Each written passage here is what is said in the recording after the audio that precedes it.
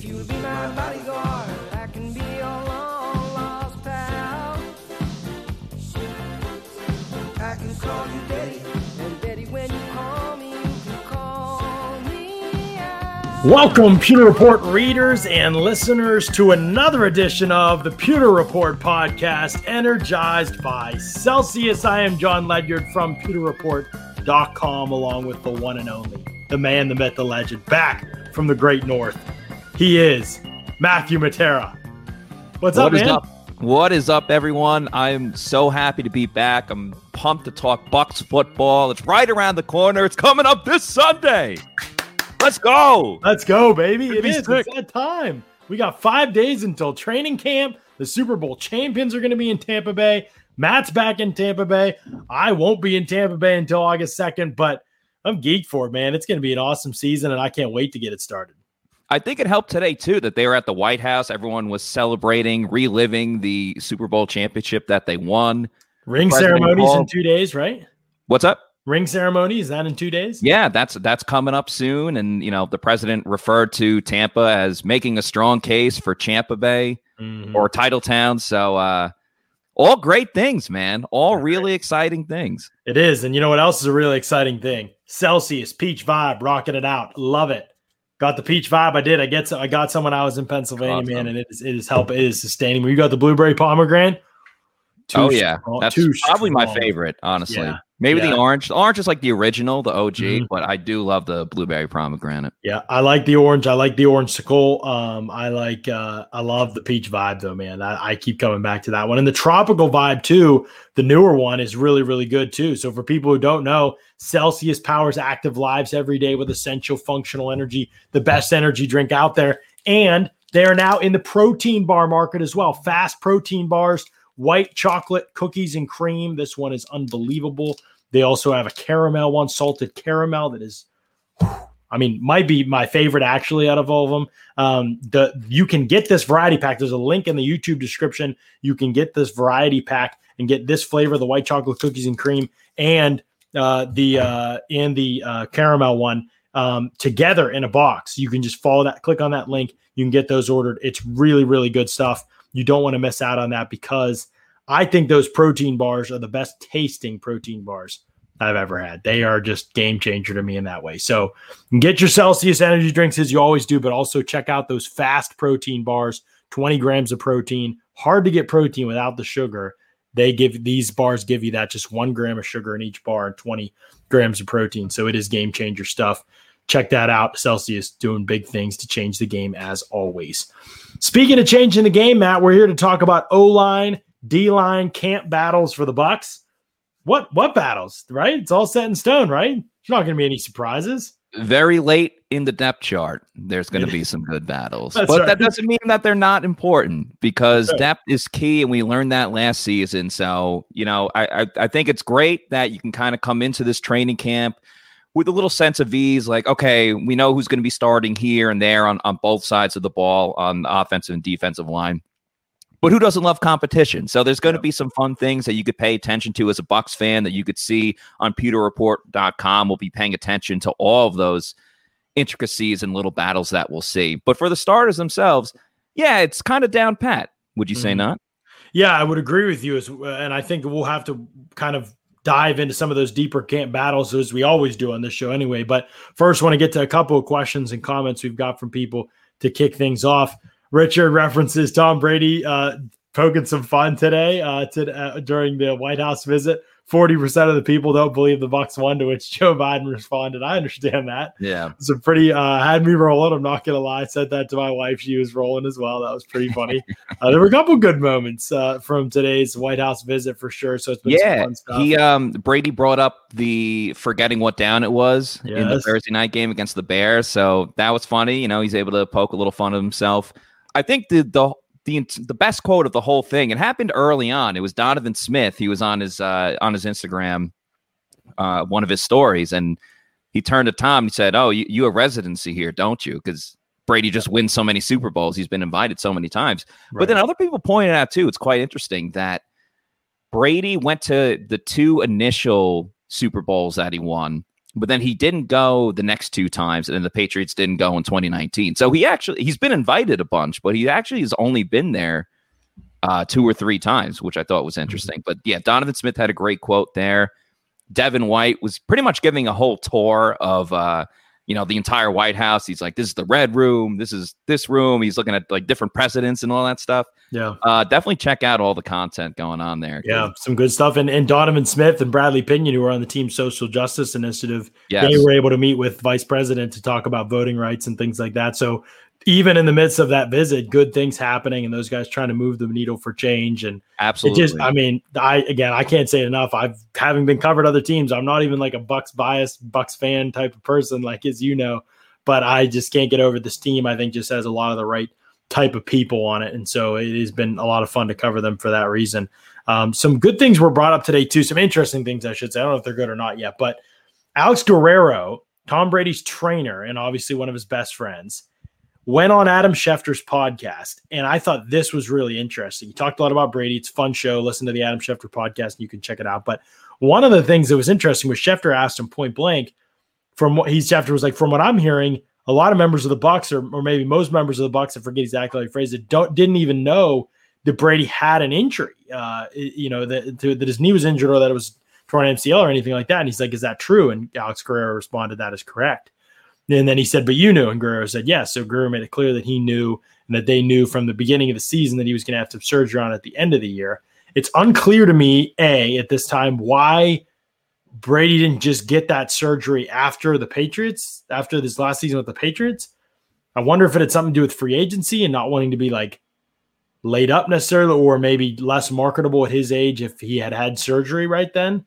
I don't know. I'm not sure what it would have been if the news got out. Maybe he didn't think everybody would have had the interest in him as a free agent. I don't know. I don't know what that, but there's the other part of it is that, do we believe this, that the Bucs didn't know? I have a hard time thinking how he could have got past the team physical. Yeah. How could he possibly really, hoodwink someone or behoove them? Like, he came to them as a free agent. It's not like he was already on the team. I don't know how physicals work when you're already in the team, but I know as a free agent, you're getting a physical done before you're actually signed. I agree with what you're saying. It's fair to say that, maybe he wouldn't want the news to get out before he signed with the team about surgery, because anyone's going to have their reservations about signing a player that just had knee surgery, especially a guy at 43, or I guess he was 42 at the time. But I guess it's a little different, though, when it's Tom Brady. Oh, it's the greatest player of all time. We got to get him on. I don't think it would have changed anything from the Bucs' perspective. Yeah, I agree. And I think, too, also, Brady said this in an interview. I think it was after the Super Bowl, but he said he never likes to talk about injuries in the first place. He said everyone deals with their own injuries and their own personal, I don't want to say personal off-the-field troubles, but different things that happen to your body throughout the season, because they obviously put their bodies through so much in a football season. He said everyone deals with things differently and everyone is able to overcome different injuries in different ways. So I just think it's one of those things, even if he was signed to a team or whether this was with the Patriots or it only went down with the Bucs, I don't think it's something he really would have talked about, even if it was something very minor or very serious. He's just never really been that guy to discuss that part of his playing career. It's just going to be interesting with the consequences that the Bucs could face for not disclosing that injury on the reports each week of the season. If they could face consequences for that, if the injury is provable, kind of at the end of the year, and they could. But how did the Bucs? I don't know if they're going to be able to plead ignorance and then get out of it. You know what I mean? Like, that's their responsibility. I feel like to know, and to put it on the report. I think that could be how the league looks at it. Do I care personally? No, not really.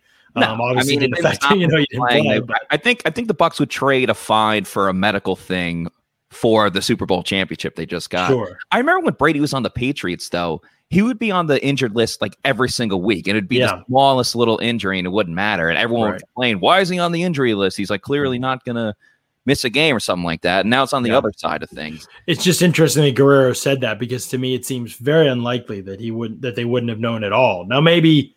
I think Schefter technically asked them almost everybody or something like so. Maybe a couple people knew, but at that point, then the Bucs aren't off. And Guerrero's technically a member of the staff, so that also makes it tricky. How exactly does that work? Like, what is he required to disclose?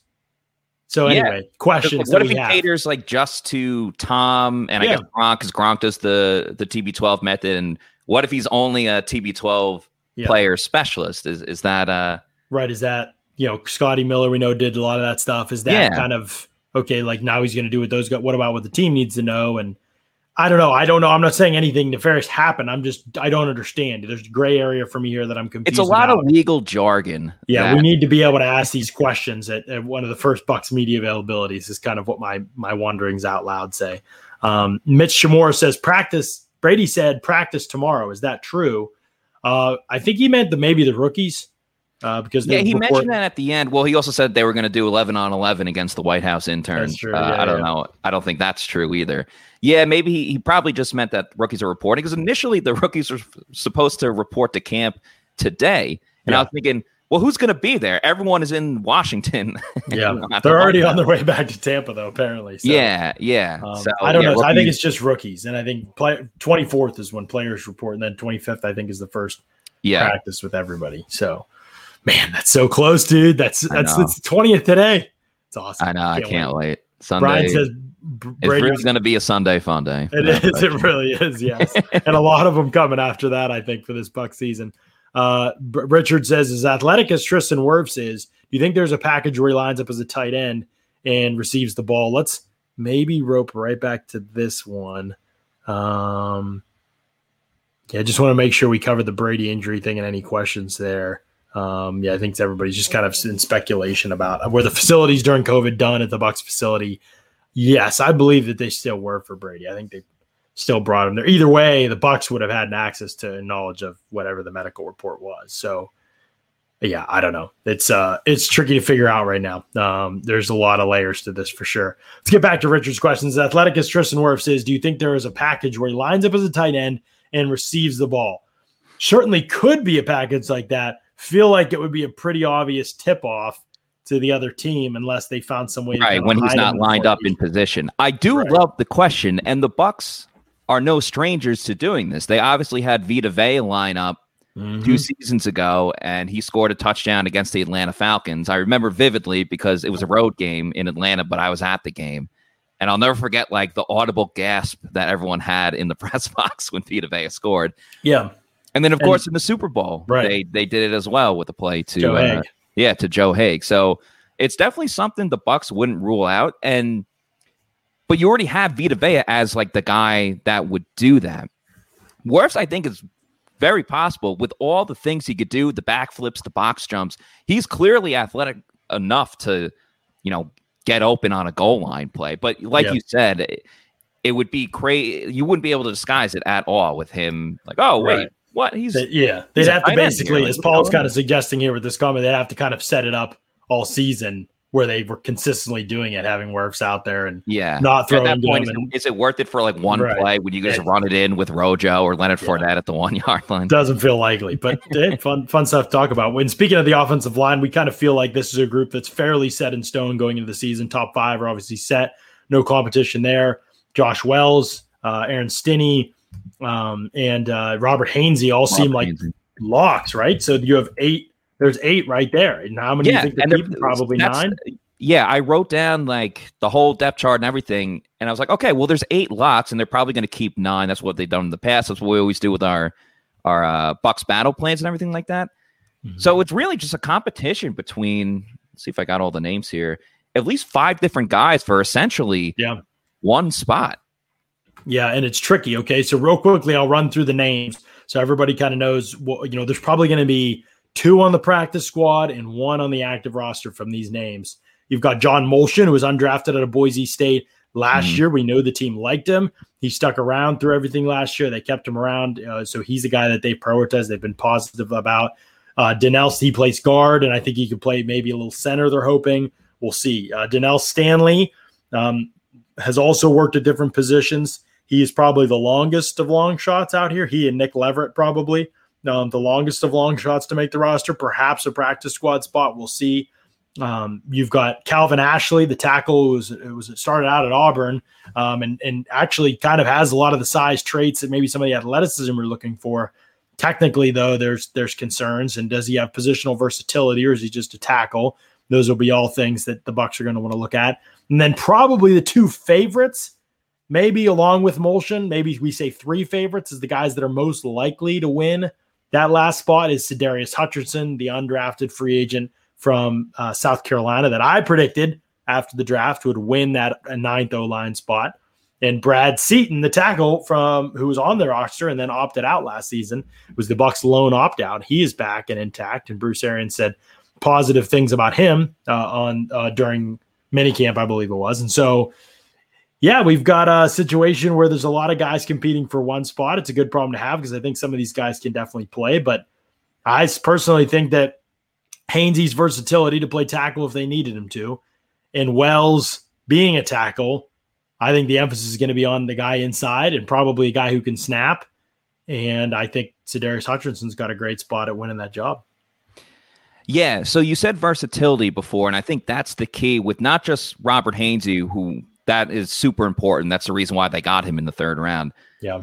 But any of these players that could be versatile for that ninth spot, who could play inside, who could play right guard, left guard, because with Hainsey, they had him, and granted, it was rookie OTAs and the mandatory minicamp, but they had him taking snaps too. So if they have him as a backup center, all right, and you could lock in Stinney as one of the backup guards, and like you said, with Wells a tackle, do you want like another backup tackle? Do you want another interior guy? Because if Jensen goes down. Last year, they had the benefit until he had a career-ending injury. You had A.Q. Shipley, who's a standard center. He slid right in there like it was no. Well, sorry, Jensen didn't get hurt, but they moved over Jensen when Marpet was out. You know what I'm saying? Yes. So that's why I think Hutchinson is such a valuable guy to see. I really like Molson. I think there's a reason why they kept him around for so long, but we haven't seen enough to know if he could really. That's something I guess I'm gonna look at specifically is how much he'll move around in this training camp if he's going to go to guard or if he's just going to play tackle. I think the versatility, they have it there, and Hainsey is such a wild card because the Bucs aren't going to reveal to us, oh, he's strictly going to be a center, or oh, we're going to use him as like the Joe Haig role, lining him next to the tackle or whatever. So he's a real wild card for this training camp. We know he's going to make the team, but how he's utilized and how that affects all the other guys going for that ninth spot is a real interesting storyline that will go on for definitely a couple of weeks at least. Yeah, it is. I mean, it's all about the versatility matters so much. You could have guys playing on pretty comparable levels, or maybe, Seaton's playing better than Hutcherson, but at the end of the day, feel like they have enough tackles. They have 4 if they think Hainsey can play there, and they need another interior guy, a guy who could be an option there at multiple spots. And so Hutcherson wins the job and Seaton doesn't. And so that could be what you're looking at as well. A lot of it also will depend on what they really think Hainsey is capable of. I really don't see Hainsey as a tackle. The Bucs have been adamant they see him as a 5-position guy. He obviously has more experience at tackle, having played all of his snaps there at Notre Dame at right tackle than any other position. So from that perspective, you could see them keeping him as an active guy on game day. He could be dressing. He could be, one of the backups on game day. I really don't know. I just know that where Hainsey makes progress is going to determine a lot of things. Because if Hainsey is basically like, we don't see him as a tackle at all after the preseason, but, we see him as a center or guard on game days for sure. Okay, well, then now Brad Seaton's chances of making the roster just went way up because you have you'd have Seaton and Wells as your tackles. You'd have Hainsey and Stinney as your backup inside guys, and maybe Hainsey's killing it at center. You feel great about him being active on game days as your backup snapper. Obviously Marpet could do that too if you needed him to, but nice to have a guy that you can just plug right in without having to move around your whole O-line. So that's why Hainsey is kind of the pivot piece, no pun intended there with him playing center, but was kind of the pivot piece to this whole thing because if he looks great on the inside, might be bad news for Hutcherson. If he looks like he could play tackle in the NFL, might be bad news for Seaton. But I do think one of those two guys wins it.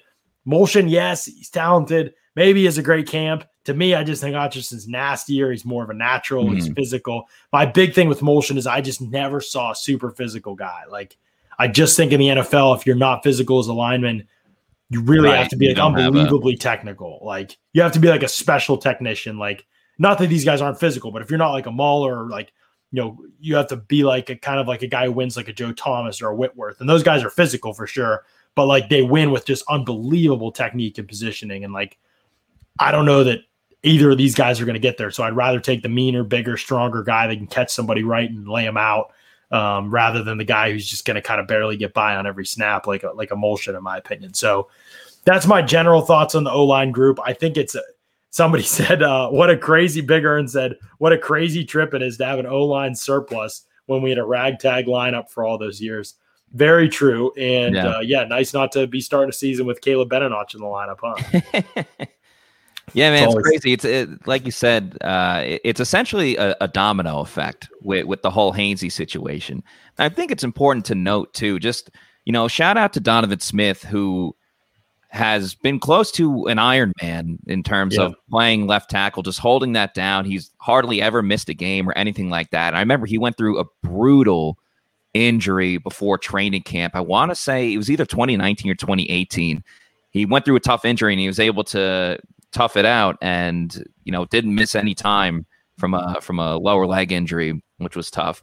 Mm-hmm. And you look at Wirfs on the other side too, and he's a guy that's an athletic freak. He's only 1 year into his career, but he seems like a guy that will hold up pretty steady. So that might also interest the Bucs into not like you obviously have to be prepared if a guy gets hurt, and obviously that's why Wells is there and you could lock him in. Yeah. But that might put the Bucs in a situation where they're like, hey, you can't count on anything, but we got two studs at the tackle position that we're confident are going to be there for the long haul of the season. Let's beef up the interior offensive line in case we got a situation like that. They've had more injuries there for sure. And they do love the Maulers. Ryan Jensen is the leader of the Mauler group, I guess, if you want to say. Mauler mob probably sounds a little bit better. There you go. So marketing. Yeah, I think to the victors go the spoils, as they That's say. right. Yeah. H. Andrew says, could you elaborate on why Hutcherson never got drafted, considering he seems to have a good skill set? It was interesting to me that he didn't get drafted, Ace. I wish I could tell you exactly why. I mean, really high character, of great repute at South Carolina. They talk very favorably about him. His speech during the season about, and not that I'm against any player opting out, that's what they felt like was the best call for them at all. But Hutcherson's speech, why he personally didn't feel like opting out was the right decision for him was, it was an inspiring little talk that he gave there to the media. I thought so. I think he's made of the right stuff that teams love for sure. Physical, he's athletic enough. I think it's maybe not his biggest strength, but technically, certainly there were some ugly reps here and there. But I'm just stunned reviewing his tape after the draft why he didn't get drafted. I really was. I thought he could be a spot starter and a solid backup for a long time. Those guys usually get drafted, especially in the O-line. So I feel good about him. The little we saw in minicamp, I mean, with what you can judge, I was impressed. We'll see. We'll see. There's a long way to go probably with him, to prove me right or wrong. But I'm very excited to watch him. He's probably the offensive lineman. He and Seaton, because I really haven't seen Seaton. I mean, is it crazy, Matt, to think Seaton could beat out Josh Wells? Is that crazy? Was Wells like always way ahead of him? I don't know. He wasn't there in the past. Did those guys compete? I don't really remember them competing too much. It was essentially Wells was namely just the next guy up if anything were to go down with the offensive tackles. I don't really recall them having too much of a, it's either this guy or that guy when it comes down to it. I will say though, Seaton's from the Bronx, so I have a feeling, he's going to bring that nastiness. He's gonna scrap at some point with somebody. Well, Bruce Arians is big against no fights. He hates especially when the Bucs have like the joint training camp with the Titans this year. He doesn't like when guys try to show their machismo by like getting in it's essentially it becomes a shoving match because no one really throws punches because then you're hitting a helmet and that's just idiotic. Right. Why would you punch a helmet? Right. Josh wants to know how many O-linemen dress on game day. I think it's usually 8, Josh. I mean, depends on team and game, but I'm pretty sure it's usually 8. Usually one guy inactive. Maybe it could be 7, but I think usually 8. Who are the free agent O-linemen available? Mitch wants to know. I actually have no idea, Mitch. I don't know. I haven't looked. Yeah, I haven't checked that in a bit. It's not really positioned at the Bucs. Yeah, have been this is who the Bucs need to get. In free agency, they're one piece away. Right. Long Lost Glazer says, how about Alaric Jackson not getting drafted? Dude had 42 starts at Iowa along with Tristan Wirfs. Couldn't get a 7th round flyer. I watched Alaric Jackson on tape, and then I watched him at the Senior Bowl, and I was not super surprised that he didn't get drafted. Let's just put it that way. Thought he struggled a good bit there. You know what doesn't struggle a good bit? Spotify Green Room, and especially Pewter Report on Spotify Green Room. Spotify Green Room is changing the way we talk sports. It's the only place for live audio conversations about the takes, rumors, news, and teams you care about. React to sports news as it happens, gather all your friends and watch parties for the biggest games, rep your favorite teams, and find your community. Better sports talk is just a tap away. Download on the Apple App Store and join the conversation with Spotify Green Room tonight over on the Pewter Report channel. Our own JC Allen, Paul Atwell, and Jack Barrett will all be on there talking some Bucks, I believe. Yeah, the newbies. They'll all be on there talking some Bucks. So, it'll be a good show with those guys tonight. I believe that's 8:30 p.m. Eastern is the time on that one. So get Spotify Green Room, follow Pewter Report, jump into the conversation with those guys. They always have a ton of fun on there. Lots of good insight in there as well. So good stuff from them. All right, we got to go to the defensive line and the defensive side of the ball. Let's start outside of the edge defender position. The locks are Shaq Barrett, Jason Pierre-Paul, and Joe Tryon, who should be the number 3 guy. Yes, it's technically a competition with Anthony Nelson.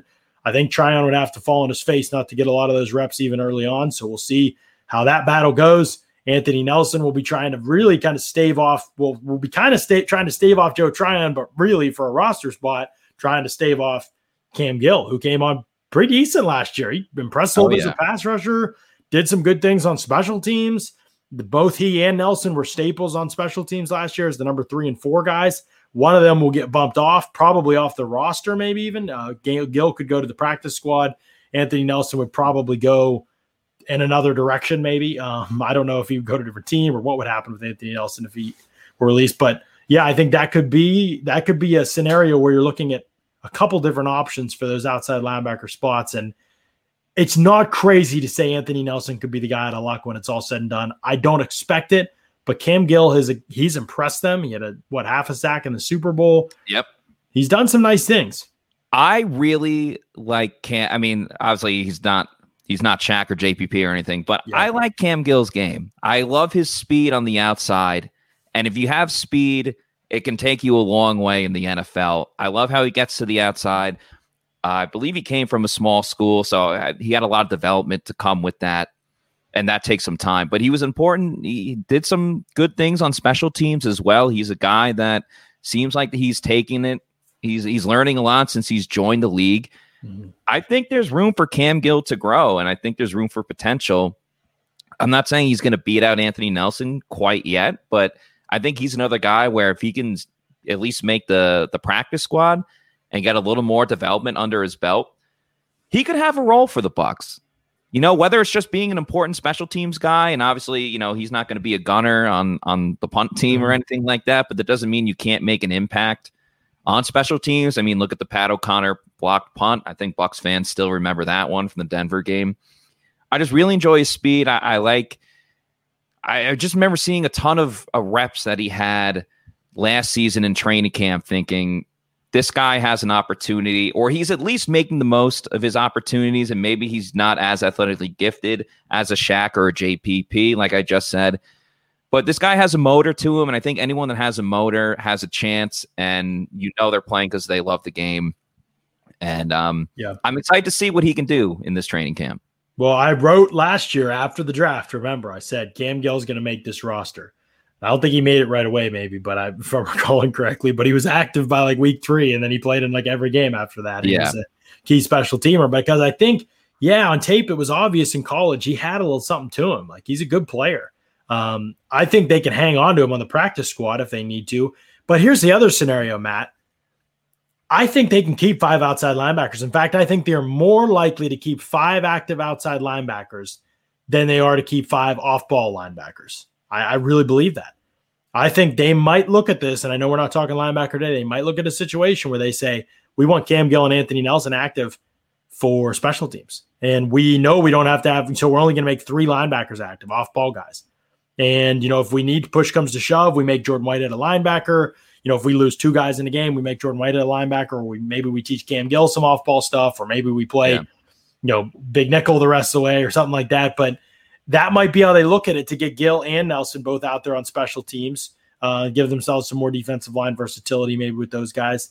But, I think that is kind of might be the key to this whole thing is how many of those guys they're able to keep. And it could be 5. Maybe one's inactive on game days on occasion, but yeah, I think it could be 5 that they end up keeping in order to keep Gill away from another potential team. Do I think Gill gets vultured from the squad on practice squad? Probably not, but the Bucs may want him up and they may want him active, and then maybe he's the 4th guy on game days. Yeah, I think Anthony Nelson, too, would be a guy if they're like, hey, we're going to cut him or somehow try to stash him on the practice squad. I feel like Nelson would be more inclined to get signed by another team, maybe because he's more well-known, maybe because he went to a school like Iowa and people have seen him do some things. I mean, the Bucs are, everyone says, oh, we're going to keep like the best players on the best 55 players available. And, you know, sometimes that's BS and it's hyperbole. Contracts come into play and you can't do it. But I believe the Bucs coaching staff when they actually say, hey, we're going to take the best players available. Yeah. We know Todd Bowles loves versatility, more so at the safety position, but any player that he can do different things with is certainly a guy that he would like to implement something for them in the defense. And even if that means Cam Gill, moving him around, or like you said, moving Whitehead up, there's a lot of creative things you could do with this Bucs defense. And I think they're going to be firing on all cylinders this year, just from the continuity of playing together. And I think they're going to even be better than they were last season, especially up front. Very possible that they could be, and hopefully the addition of Joe Tryon does that. Right now, we don't have much to talk about with him on this show, but he will probably be the player we talk about more than any other, hopefully, over the next month, because it's going to be all eyes on him. You know, he and Jalen Darden are probably the rookies that have the path to being able to really help this team this year. Yep. There are hardly any new additions to this team at all, so there really aren't that many new people to talk about. So we will probably talk about those guys up and down those days to try and get a feel for what they bring to the table and how much they're going to be able to make an impact this season. Mitch wants to know, will Mr. Irrelevant make the team? Tune in to tomorrow's podcast, Mitch. We'll talk about linebacker, safeties, and corners, and we'll preview those positions in lieu of training camp. So make sure you can you check in on that. Bucs Time 12 wants to know, can Cam Gill stop the run? That's what we don't know. We haven't seen enough reps of Cam Gill trying to stop the run yet at the NFL level to know and have a really good insight into what he is in that part of his game. Paul wants to know if we can shed some light on our process of evaluating linemen. Yes, but do you mean offensive or defensive linemen? That would help clear things up. But I can provide an answer to that for sure if I know which side of the ball. Bucs Time 12 wants to know, why don't people see how thin the D-line is after the starters? I cannot understand why we have so much depth on offense and so little on defense. I don't know if Bucs Time 12 is talking about interior guys or outside guys. I don't think the Bucs would be, I would say that they're thin on the outside at least, and we'll talk about inside guys in a second. But the outside, I mean, having a first-round rookie as your number 3 guy seems pretty good to me. And yeah, Nelson's not a great player, and there's no ceiling for him to be a starter. But as a 4th guy, I feel fine with Nelson. He gets slandered because he's not a pass rusher. But Nelson can hold the line. Like, if you need somebody to, like, come in and play a game, he's not going to mess up, I don't think. Like, he's a good runner. Makes little impacts here and there. He doesn't, he doesn't like jump off sides and things like that. He's got like 94 foot guy. He's able to, knock passes down. He's solid in the run too. So yeah, he's a capable player. He's not right.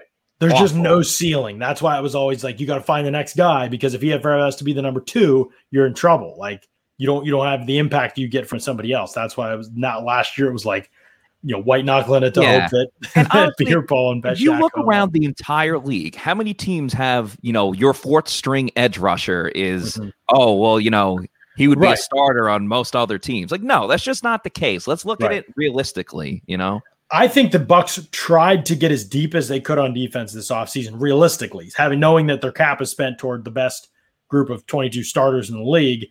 That okay, what can we do so they got a guy like Joe Jones late in the process to play linebacker and fortify that 4th spot. They drafted 2 guys, obviously, but then same thing with the edge defender, taking a first-round pick on Joe Tryon. Okay, good. Now we feel like 4 and 5 and Gill and Nelson are in better spots to fit who they are. And, bringing back Ross Cockrell for cheap, that was huge, to give themselves a viable 4th corner. I think the 4th corner is one of the best, most important depth spots in the league. And now you have a guy who's started most of his career somewhere, been a key contributor most of his career somewhere. So I think they prioritized it and they saw the defense was thinner.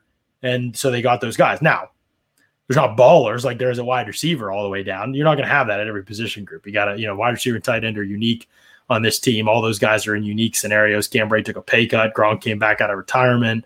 It's kind of unique situations with those guys. They had the leverage with Gronk. So, yeah, I think it's a little bit different when some of those situations, you can't do that at every spot. Long Lost Glazer wants to know about the special teams battle coming up at linebacker. Yeah, we'll touch more on this tomorrow. Minter, Britt, Stewart, Tryon, Nelson, Gill, sort of. I mean, Tryon's going to be active, so it's really Nelson, Gill there. And spoke about him playing special teams, and they said he's got the genetic ability and all the height, weight, everything to play special teams. Obviously, It's not the end goal for him 2 and 3 seasons from now, but for this season, yeah, he can contribute there for sure. Yeah. And he had been doing it in minicamp as well once he was ready to go. Big Earn wants to know, can we get a shout out to Alyssa Lang for extending her contract and keeping that Stammer doppelganger out of Florida indefinitely? A little shout out to Alyssa Lang. Yeah. Good stuff. Congrats to Alyssa. That was awesome to see today. Very well deserved, man. She is a game changer on that network for sure. She does an outstanding great. job. And she's doing the Lord's work by keeping Trevor and the disastrous losing and the disaster that Tampa just keeps racking up the time out of Florida. So that's what we got. That's what we got to do. Hey, who else keeps you safe and sound in the face of disaster, Matt? It's Briar Greaves. Just like Alyssa Lang, they keep us safe in those situations, and they make sure that we've got the insurance that we need, whether it's life, homeowners, auto, or even commercial insurance. Briar and Sam Greaves and their staff are the best in the area and big Bucks fans. It will literally take you 10 minutes to get a quote to compare your current policy, and that 10 minutes could turn into hundreds of dollars in savings. Don't wait. Call Briar Greaves today at 813-876-4166 and find out how much money you can put back in your pocket. 30 years in business and Bucks season ticket holders. Call Briar or Sam today. That's 813-876-4166. Man, if they can save you money, give them a call. Give this thing a shot. Big Bucks fans. Can't go wrong with them. No, you can't. Don't lose anything by giving them a call. So go ahead and do that. BriarGreavesInsurance.com. So, okay, we got to talk about our O-line, D-line, and how we evaluate this. Paul is asking, I'm just looking at, did his man beat him, and did he beat his man, plug the gap? Not too sophisticated. So, yes, not too sophisticated, but also, we can do a whole pod on this. So I'll just say a couple things really quickly. Defensively, especially if we're talking edge rushers, the most important things I'm looking for are what I call the 4 pillars of pass rush athleticism. Burst off the ball, the first step quickness, that's all under the same umbrella. Speed up the arc. Can you maintain the first step? Do you just get off the ball quickly, or do you have legit speed to get up the arc? Can you keep that speed up for the next 3 or 4 steps, basically? The ability to bend or turn the corner. It could be ankle flexibility, could be hip flexibility, but the ability to dip and turn without losing speed. You don't have to be Von Miller, but can you dip and turn a little bit without losing speed or slowing down or getting pushed up the arc by a guy, even if you've beat the guy out of his stance? And the last one I look at is change of direction. If you have those and the ability to kind of cross a guy's face or jab step him and get outside of him, if you have those 4 things, I think you're a stud as a pass rusher. Yes, your hands matter, but all that stuff can be developed and fixed. Myles Garrett didn't have great hands coming out, but he had all 4 of those things at an elite level. So, yeah, people are like, oh, he doesn't use his hands like Derek Barnett does. There were people like, oh, Derek Barnett's better. No, he's not. Derek Barnett's just a mediocre athlete. Those guys get exposed in the NFL. Athleticism is the most important thing for edge pass rushers. Does a guy occasionally overcome it? Occasionally. Yeah. Very rare. I think it's important too, just to add on top of that too, I like seeing guys that try a different arsenal of moves and not just rely on the bull rush. I hate pass rushers that just rely on that, because eventually you're going to run into someone that's just as strong as you are and you can't beat them. I think Shaq is the perfect example, and he had the benefit of playing behind guys like Von Miller, where he was able to learn so many different, swim moves or cuts and rips and everything like that. And that really helped his game extremely, is that, yeah, he could hit you with the spin move, then he'll also rip inside and get after the quarterback too. I think that's important to develop your game more, where the guy might just be as good as you, and you're going to need something a little bit different just to get over the edge, and that might be it. Hard to be elite without elite athleticism, but you can still bust with elite athleticism. It doesn't mean you're necessarily good. It just means you have a better chance of being good than somebody who doesn't have elite athleticism. It's one of the positions where athleticism especially testing athleticism matters the most, I think. I'm not just talking about 40s either. Jadeveon Clowney's kind of a prime example of what I mean when I talk about pass rush athleticism. Mm-hmm. He is a freak athlete. His pass rush athleticism is just kind of average. His best trait is his explosiveness out of his stance. He maintains the speed pretty well, but he can't bend. And so that's always been the thing that's limited Jadeveon Clowney as a pass rusher. Everybody freaked out when he ran his 40, and I get it. It was awesome. It was important to a degree. But when your 3 cones average, in your short shuttles average, you don't change direction that great. You don't bend or turn corners that great. At some positions, it might not matter. At edge rusher, it just really matters. So he's had a lot of success when they've moved him around, put him inside, let him rush on a linear path, to the quarterback. He's had success there. But when he's on the edge and he rushes a lot, it's been limited. He's got to win with his hands. He's got to win with speed to power. And like you said, eventually guys usually solve that, and you need other moves. And he's never really developed fully as a pass rusher because of that. Most of his wins are just freak wins. That's what they are, And on top of that, real quick, I remember you writing right after the draft a story or two about how Tryon, a big thing with him was his first step and how he maintain that same speed after the initial first step. I remember you writing about that. So that'll be another thing to see if he can continue doing that for training camp this summer. Right. That's a good point. I think, the ability to, some guys can get out of their stance quickly. Some guys can't tell because their technique's off, right? They step backward a little bit and then come forward. We call it false stepping, or they step to the side. Some guys aren't really balanced in a 2-point stance. They like to do like this before the snap. And so then they're kind of off balance, or they're rocking back when the ball's snapped. And, no, the most guys will just teach you, keep lean forward and then get ready to spring and then spring, but in college, a lot of these guys are rocking all over the place, and their first step just doesn't develop because they aren't secure in their stance yet. They don't have that technique down. And so I am excited to kind of see whether Tryon's fixed that part of his game. I think for sure. And offensive line wise, I'll just say real quick, I think that getting out of your stance is really important for pass protection. Some guys just don't get out of their stance very quickly. It's important for pass protection. It's important for run blocking. So explosiveness is big, and then hand usage is just critical. That we could dovetail into all kinds of conversations about hand usage, and we will at some point, I'm sure. But I would say those things I think are just really, really huge, and all of it needs to be physical. there aren't many guys that can without. That's like an all-encompassing answer for both sides of the line. Right, I think so too. It works with the offensive line too. Sorry, go ahead. Right. Long Lost Glazer wants to know, is Pat O'Connor a lock to make the roster as DT5, DT6 due to his special teams prowess? Only 7 less special team snaps than Ryan Smith for most of the team. What do you think about this? You've watched Pat longer than I have and kind of know how the team feels about him. It feels like to me, I don't want to say he's a lock, but I think he's probably a better chance than people think, right? I don't think it's fair to say a lock for a guy that's just going to be a special teams role that isn't a gunner situation, and he's a backup defensive lineman. But he is a guy that slips through the cracks in situations where he's a likable guy. The teammates love him, and that's not the only reason why you would keep someone. But he's shown that he's another guy that puts in all the effort. You have to be an effort guy if you're playing on special teams. I think he has a solid opportunity to make the team because of what he's able to do in his role. You don't have to worry about him in terms of making a mistake out there. He goes and gets some tackles. I said the punt block before. So he's definitely active in special team situations. And let's face it, it's quite difficult for a defensive lineman to really get noticed on a special teams play. And Pat O'Connor, one way or another, has been able to do that. I'm not guaranteeing he's going to make this year's team, but if they're just looking at from a special teams point, and all the coaches have talked about how big special teams is going to be this year, I would bet on him making the team, but I don't think it's fair to say it's a lock.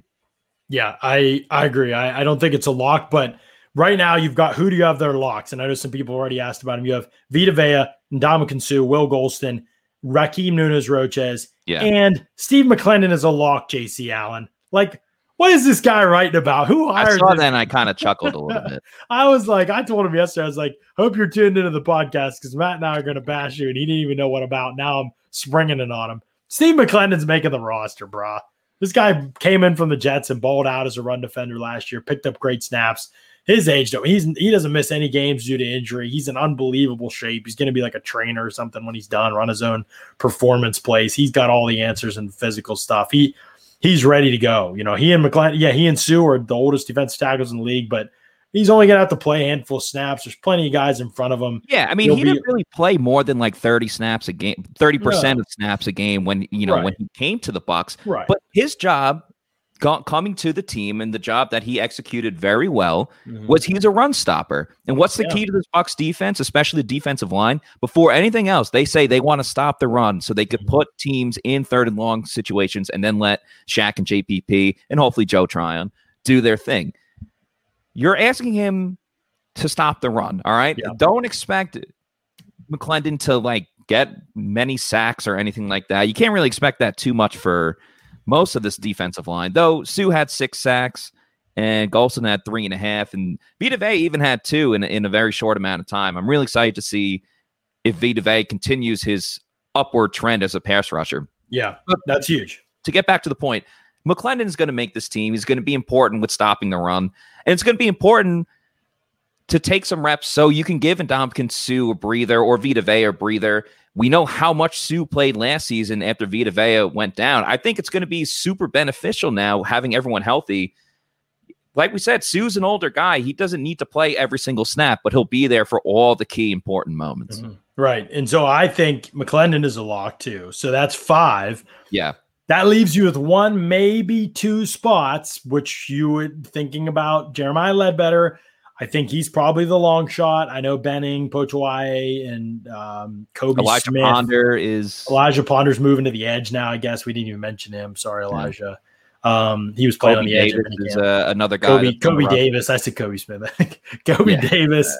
And then I don't think those guys have a chance. I think it's Ledbetter maybe, but I think it's for 6, it's probably O'Connor and Khalil Davis, right? I'm not forgetting anybody. I think it's those 2. Yeah, that's pretty much everyone. I will say, I thought over the past couple of years, Jeremiah Ledbetter has had really good training camps, but he keeps getting hurt at the end of them. And then obviously at that point, when you're already injured, you're not going to make the team that way. If Ledbetter could stay healthy for a whole training camp, I think he's a really interesting guy. He's pretty mobile, I'd say, for a defensive lineman. Obviously, he's not like a great pass rusher, but I think he has the ability to make some important plays that you maybe wouldn't see from other guys. I think if he could stay healthy, he's quite possibly an option.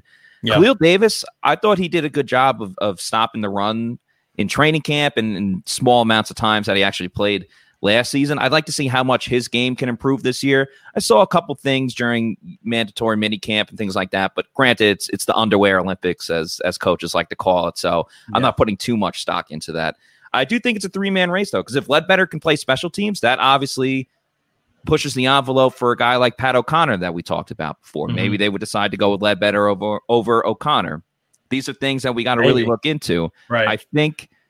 I think it's a 3-man race for that last spot, and it'll be fun. The other thing is O'Connor, not that he isn't good on special teams. He's a really good guard on the punt team. He blocked. He's a very good blocker.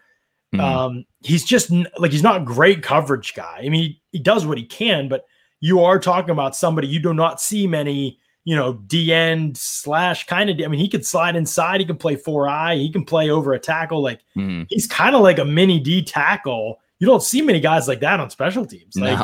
He's a rare type, it means there's limitations in coverage because he's not an athletic freak. So, kickoff return or kickoff team, he was on that all year.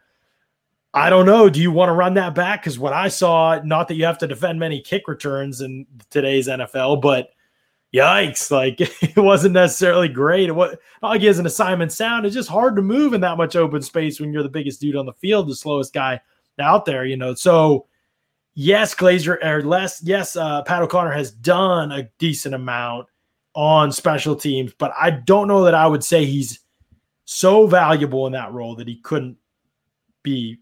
The options couldn't be plentiful elsewhere too, especially for Khalil Davis. Here's the big thing: if Khalil Davis balls as a pass rusher, it should be the end of the story. Right. He's the 6th guy because you don't have any pass rush juice, and this may go back to whoever was asking about depth. You have run stuffers. If somebody gets hurt, Raheem and McClendon, they're going to hold the line against the run. Even Golston, like Sue, all these guys will. But I don't know about pass rush. That's where the question comes. Like, to me, Sue is probably declining in that way. McClendon, Raheem Nunez-Roches have never offered much in that regard. Golston's kind of experienced a little bump under Todd Bowles. He's getting better, but he's not really a dominant force in that way. So you've kind of got a committee approach, and it's fine if you've got your edge guys doing work, and JPP can play over the guard on occasion, and there's ways around it. It's not the end of the world.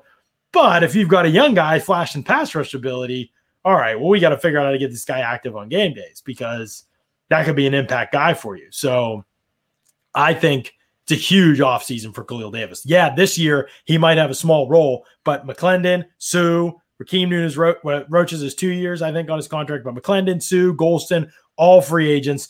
Decent chance McClendon and Sue retire after this season. Yeah.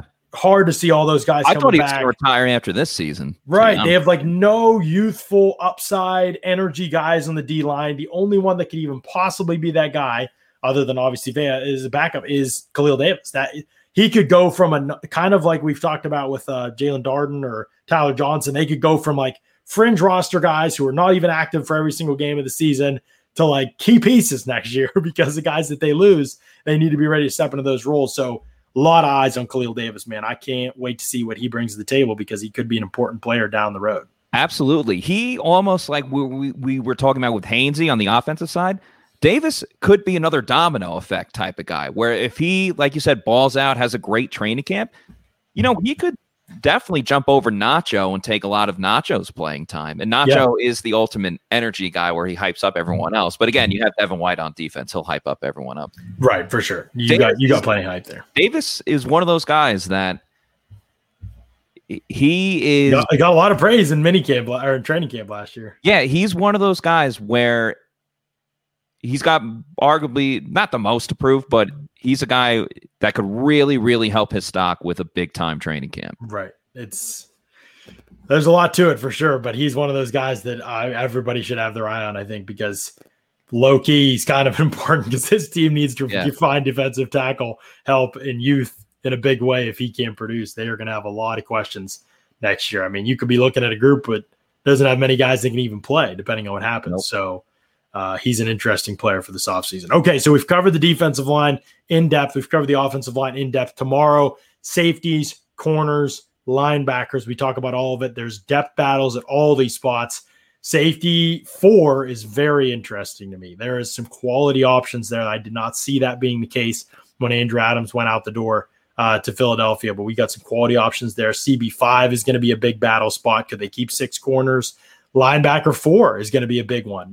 Do they keep 5 linebackers? I'll tell you tomorrow why I don't think that's the case. Scott Reynolds will be on with me on tomorrow's show. Going to be a lot of fun here on the Pewter Report podcast. So, as always, we appreciate y'all. We're 5 days out from training camp. To keep it locked right here on the Pewter Report podcast. Out. Football's almost back, and it's a tremendous feeling. Out.